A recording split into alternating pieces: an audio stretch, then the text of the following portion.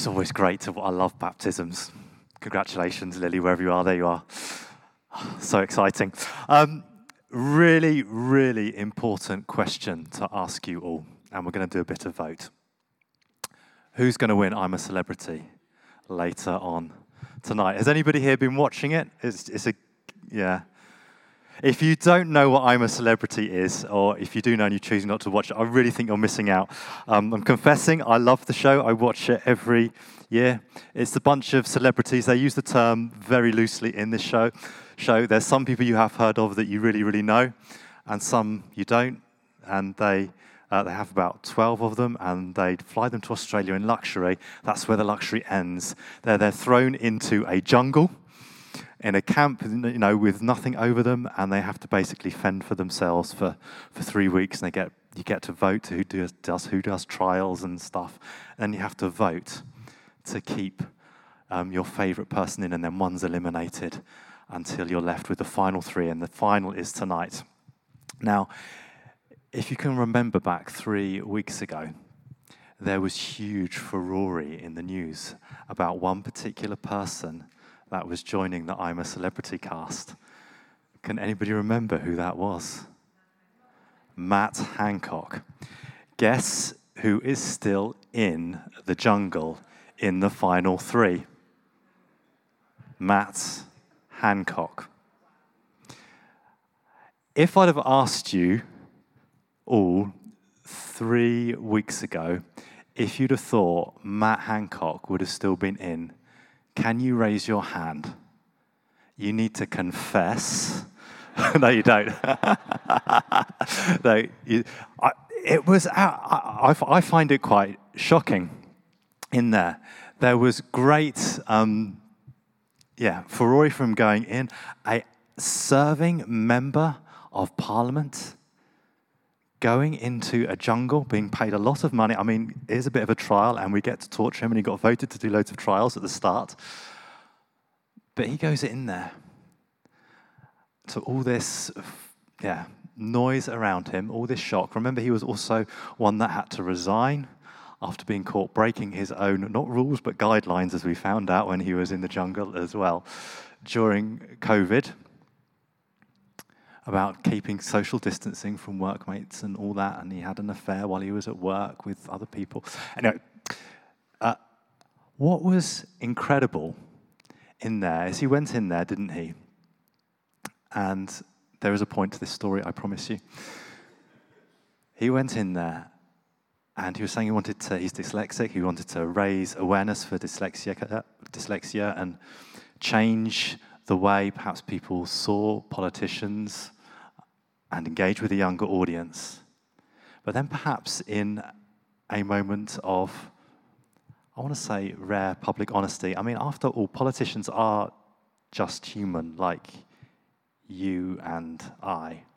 In perhaps a rare moment of real honesty, he said to a campmate after being grilled, "Well, I guess I'm really here for a bit of forgiveness." Did everybody see that episode where he said that? I thought that was quite honest of him in that moment. And perhaps that revealed the real reason why he was in there.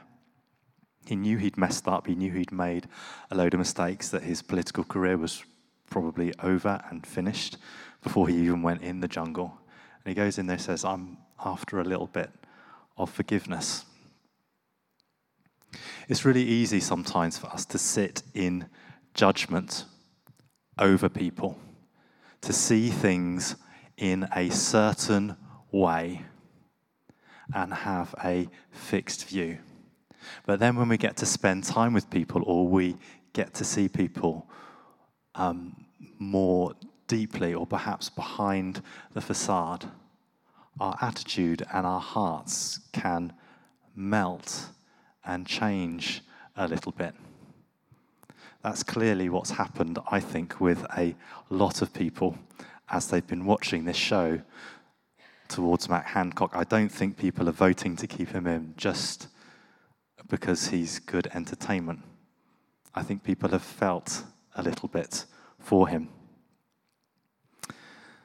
Tonight we're looking at this wonderful story. We're starting sort of Advent and the beginning of looking for God coming again. And we're finishing our Who He Is series. I quite think it's quite nice. I actually don't know if you can remember this. I opened this series a long, long time ago, the second Sunday after the Queen died, and we looked at the name Yahweh, the opening one, the name of God Yahweh, which is God, which means I am who I am, or I will be who I will be. And that's kind of sort of the Old Testament sort of first name that God gives himself. When Moses says to him, "Who shall I say is sending me?" God says, "Yahweh, I am who I am," or you can translate it, "I will be who I will be." And what we know is that God is unchanging. He is who he is, and he will always be who he always is. His character remains the same.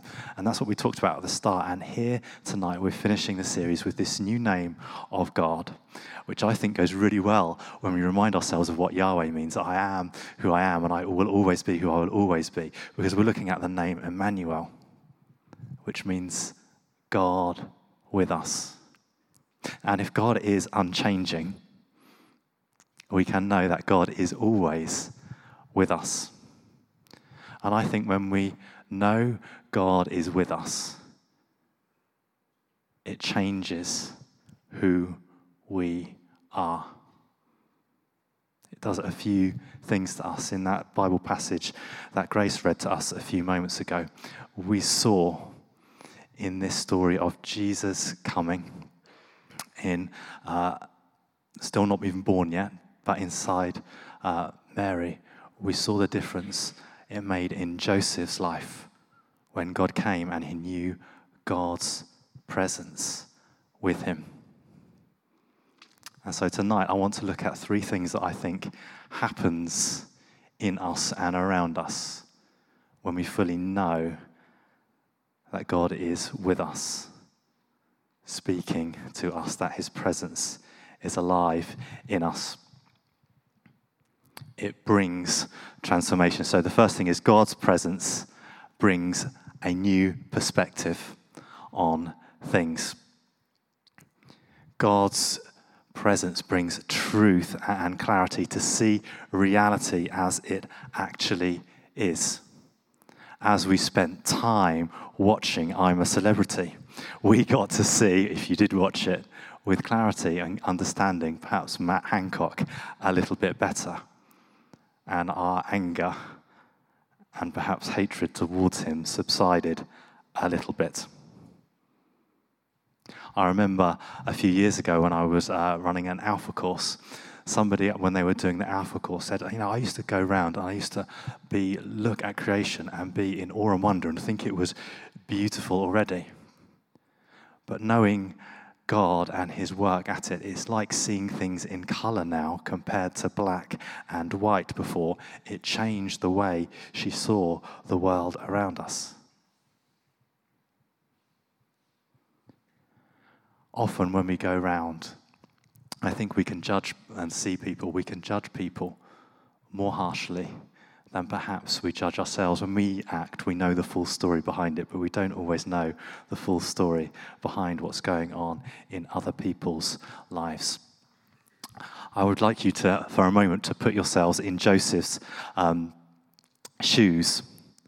Can you imagine you're engaged to somebody and you find out that the other person is pregnant? It's easier for me because I'm a man, but just put yourself in his shoes for a while.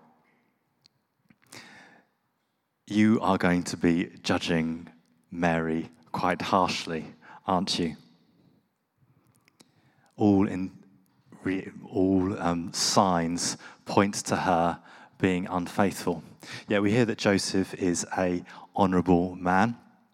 Mary, by the way, for the predicament that she found herself in, or that Joseph thinks she's found herself in, could, if Joseph made it public, she could be stoned to death under Jewish law. for being pregnant outside of marriage. But Joseph wants to be honourable and divorce her on the side. Now, you might be thinking, well, if they're engaged, why does he got to divorce? Very quick history lesson. There was 3 stages to marriage back in the Jewish times. First of all, you had the contract negotiations, which was like when couples used to get married, it used to often be arranged how much money was going to be paid for or given for the marriage to happen between the families. And once those negotiations had been settled, the couple were officially engaged.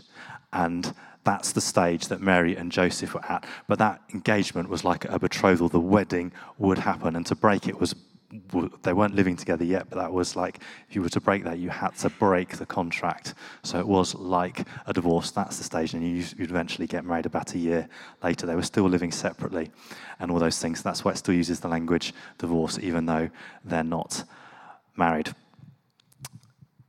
So Joseph was going to be honourable towards Mary whilst obeying the law himself and seeing things. But God comes in to Joseph's life through an angel in a dream. And it totally transformed the way Joseph saw Mary. It brought a clearer perspective. He saw the whole picture.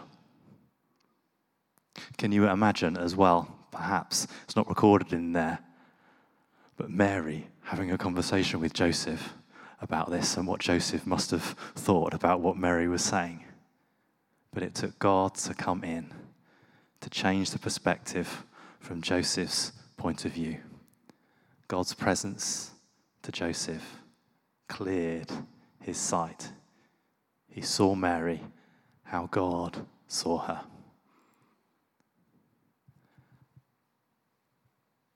Are there people, are there places where you need to invite God to come in and clear your vision? To give perhaps other people a break, to see people how God sees them from his perspective, to perhaps be slower to judge others harshly, and to seek God's truth and God's grace on those people. So God's presence brings perspective. The second thing it does, and we're going to go on this point quite quickly, is God's presence brings peace. Because Toby spoke, I think, didn't you, on peace? As one of the names of God a few weeks ago.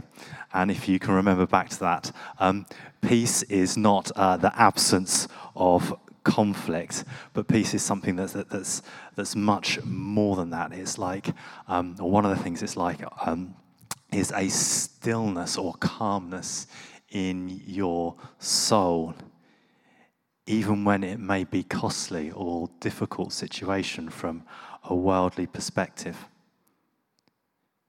You can have great peace about going to a place or in a certain situation. I think I said here before, and I actually did a similar talk to this at All Saints Weston Green this morning, the church that I am now vicar at. I was sort of looking around at other churches thinking, where's God calling me to next? And one of the key things that I was looking for and that my spiritual director encouraged me to look for was, when you go to a place, do you have peace in your soul about it? Don't just look at it and think, is it a big church? Is it a nice church? Do they have lots of people? Do they have this? Do they have that? Look for peace, God's peace in that place. Do you think God's presence is there? And that's why I ended up at All Saints. And God's peace can come incredibly close in times of trouble. I also did a funeral this week at my new place, and one of the things that we do is we use, quite often people choose Psalm 23 in there, and there's that famous psalm of David about God being his shepherd in the big open like expanses, the meadow with a stream running by, but also through the valley of death. And actually, if you notice, if you ever read that psalm again, Psalm 23, God is closer to David and more attentive to his sheep in the troubled times, in the turmoil. I will fear no evil, for you are with me. Your rod and your staff. Staff was a thing that shepherds would used to use to pull their sheep even closer. They are with me. God brings peace even in troubled times. There's a wonderful verse in Philippians 4:7 that says this: the peace of God, which passes all understanding, will guard your hearts and your minds in Christ Jesus. And Paul is writing that to the Philippians about trusting God in all circumstances, in all times, that peace can come into your hearts and into your minds, no matter what is going on in the world around you. God's presence brings peace. God's presence is still with us, even if you're struggling, even if times are hard, even if you fear what other people might think about you. When God came to meet Joseph, he got a clearer perspective of what was happening with Mary and even what God was going to do through their child, through Jesus. It would be God with them. And it gave him a peace to be with Mary, in spite of perhaps what other people might think of them, with her being pregnant before they were even married. So God's presence brings perspective, it brings peace, and it also gives us a new purpose. As we gain perspective and peace, it changes how we act. Emmanuel, God with us, as we've looked at. But you also notice there's another name for God in this. I've got like 2 for 1 tonight. Also in that passage it says, you will call your son Jesus. I'm sure most of you know this already, but do you know what the name Jesus literally means? Yeah, I heard a few. God saves. So here we have God with us, and the name is Jesus, God saves. God is with us to save us. He's not with us to catch us out or do anything else, or to trick us. He is with us to save us. And so Joseph wakes up from his dream, and he doesn't just carry on with what he'd had in mind to do, divorce Mary on a quiet. He changes his direction. He goes back to marrying her. He serves and protects her. In fact, they flee to Egypt, probably not something that was in Joseph's plan.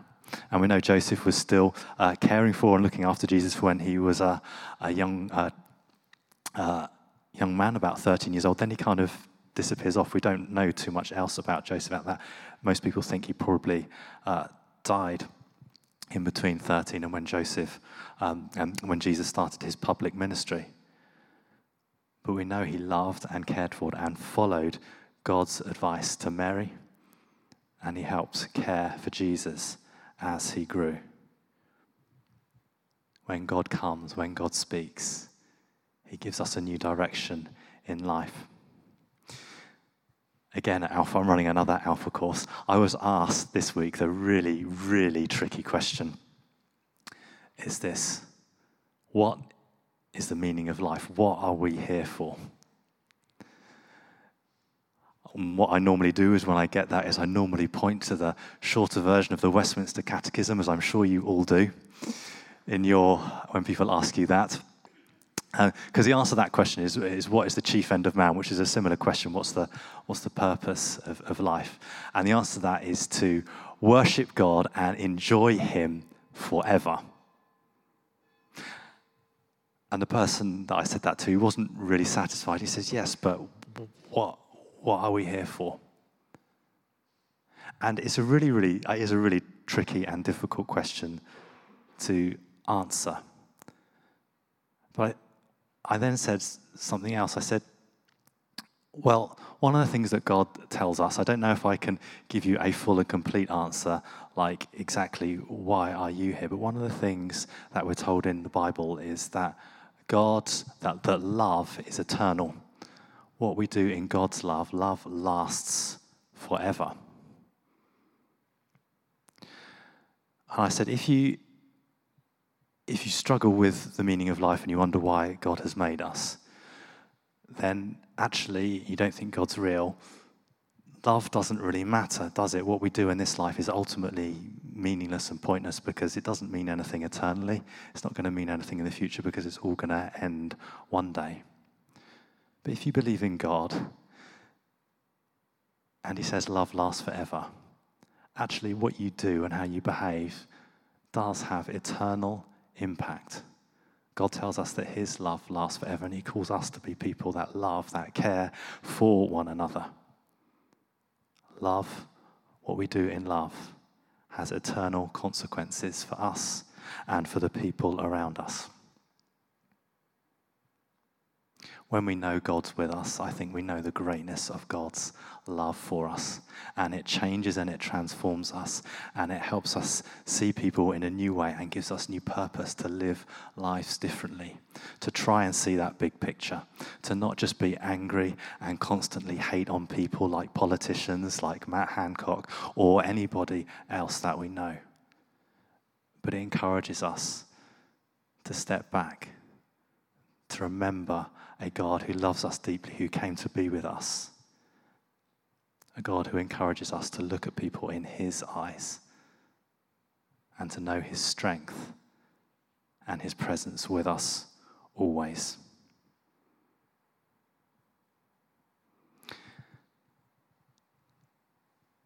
There's this wonderful blessing that is from the book of Numbers. This might seem like a bit of a jump, that God gave some of the priests to say and over the nation of Israel, which was God's people back then.